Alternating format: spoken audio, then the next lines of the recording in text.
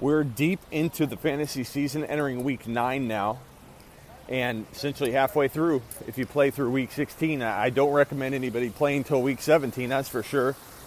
So who's left to buy low and who's left to sell high? Let's get into it. You're listening to the Fantasy Football Show.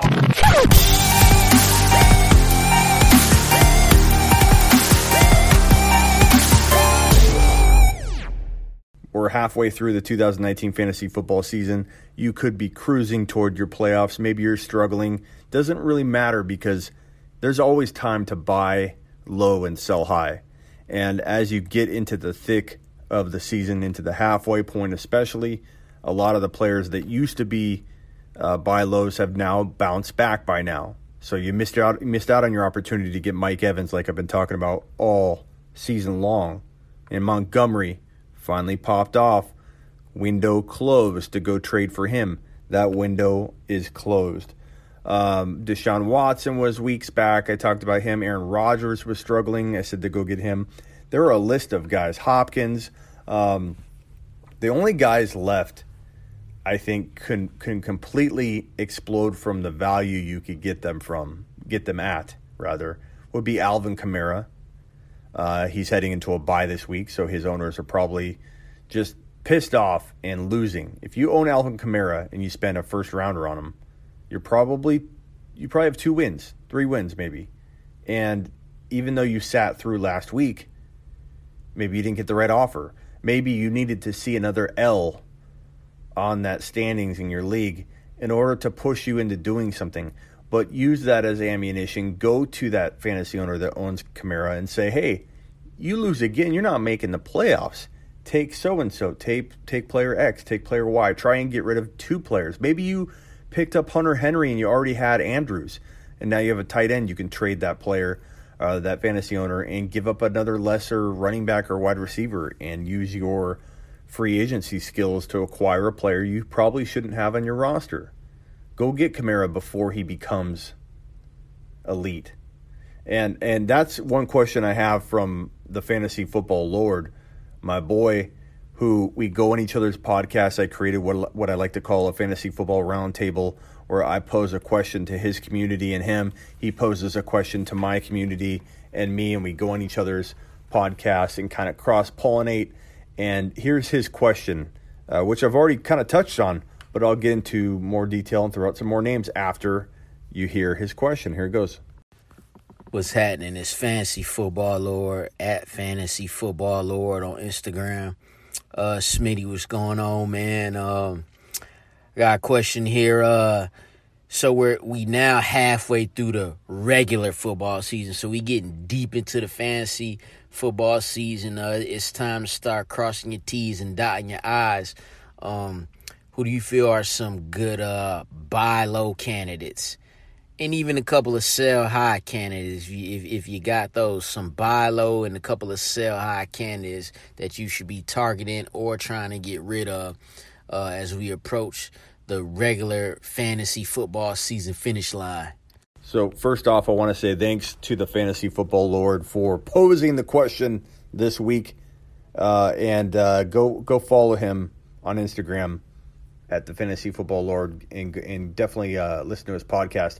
I'm on his podcast this week answering a question and asking a question, really, about Kenyon Drake and that Arizona Cardinals attack.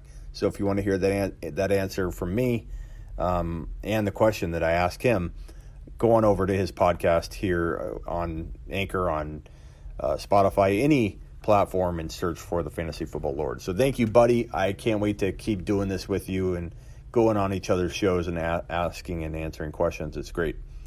Good question. And I just touched on Alvin Kamara, so I think that was a good lead into your question. And I think another player that I attack, and as I said, Evans' window's closed. Devontae Adams, you could go after him because his owners, like Alvin Kamara owners, are probably losing. And when you're losing, you'll make trades you probably shouldn't make because you can't afford another L. And Adams, people have been waiting on him, and you can take advantage by coming in the final hour. Maybe you'll wait a little bit longer, But as soon as he returns, he could jump back into the top 5 wide receiver conversation. Maybe he doesn't. Maybe he's lingering with an injury. But guess what? You're going to buy him low, and you're going to protect yourself by buying so low that even if he doesn't deliver top 5 wide receiver numbers and he struggles a little bit and he's hampered all year, you're going to get back your investment at the very least. That's what buying low is all about. If you're not getting that kind of protection built into your trade, you're not making a good buy low trade. So you have to build and protect yourself, build in that and that bake in that risk with the potential that they still deliver no matter what for you at the price you paid. So Kamara, Devontae Adams, as you can tell, a theme here, injured players that are coming back and about to rebound. And there's a risk there, and that's why you're able to buy low, because of the risk and because you're probably going after an owner that's not winning right now. They're losing. You can't win a lot of games when you lose your first and second rounder, especially Kamara is a first rounder, Adams is a first rounder. If you've lost those two or one of those guys, especially if you lost both, you're losing. More than likely you're losing. Another good buy low that is not injured, but people kind of don't, I think they undervalue him year after year after year, is T.Y. Hilton. If you want to go after a wide receiver but don't necessarily want to pay big top dollar running back value, you're like, I got to trade one of my running backs, I need to get a wide receiver. Don't go trading your top first round type talent to get a wide receiver. Go after T.Y. Hilton, who's quietly a wide receiver 1.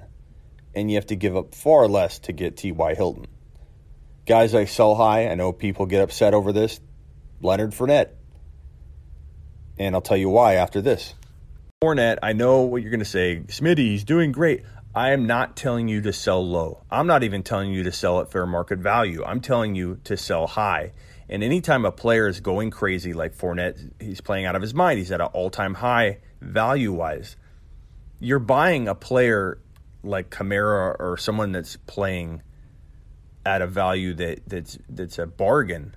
You know, you're buying a player that you believe that when push comes to shove, your player will be better, and if he's not, he will be equal.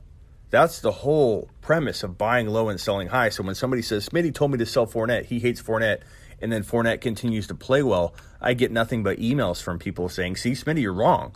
But people aren't reading between the lines here. People aren't giving what I'm saying a fair listen or look. I'm saying sell high or don't sell.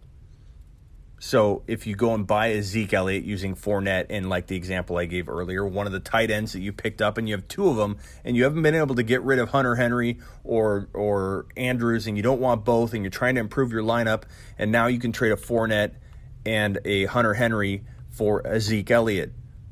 Or you can trade a Fournette straight up for Kamara.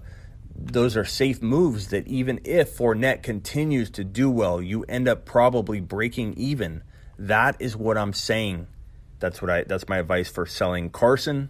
That's my advice for selling Fournette. It's to take advantage of other players on the low and sell your player at a premium at an all-time high. That's buy low and sell high. So make sure you understand when I say sell somebody, not to sell them at anything but high value, or you keep them and you ride out the wave. You're listening to the Fantasy Football Show.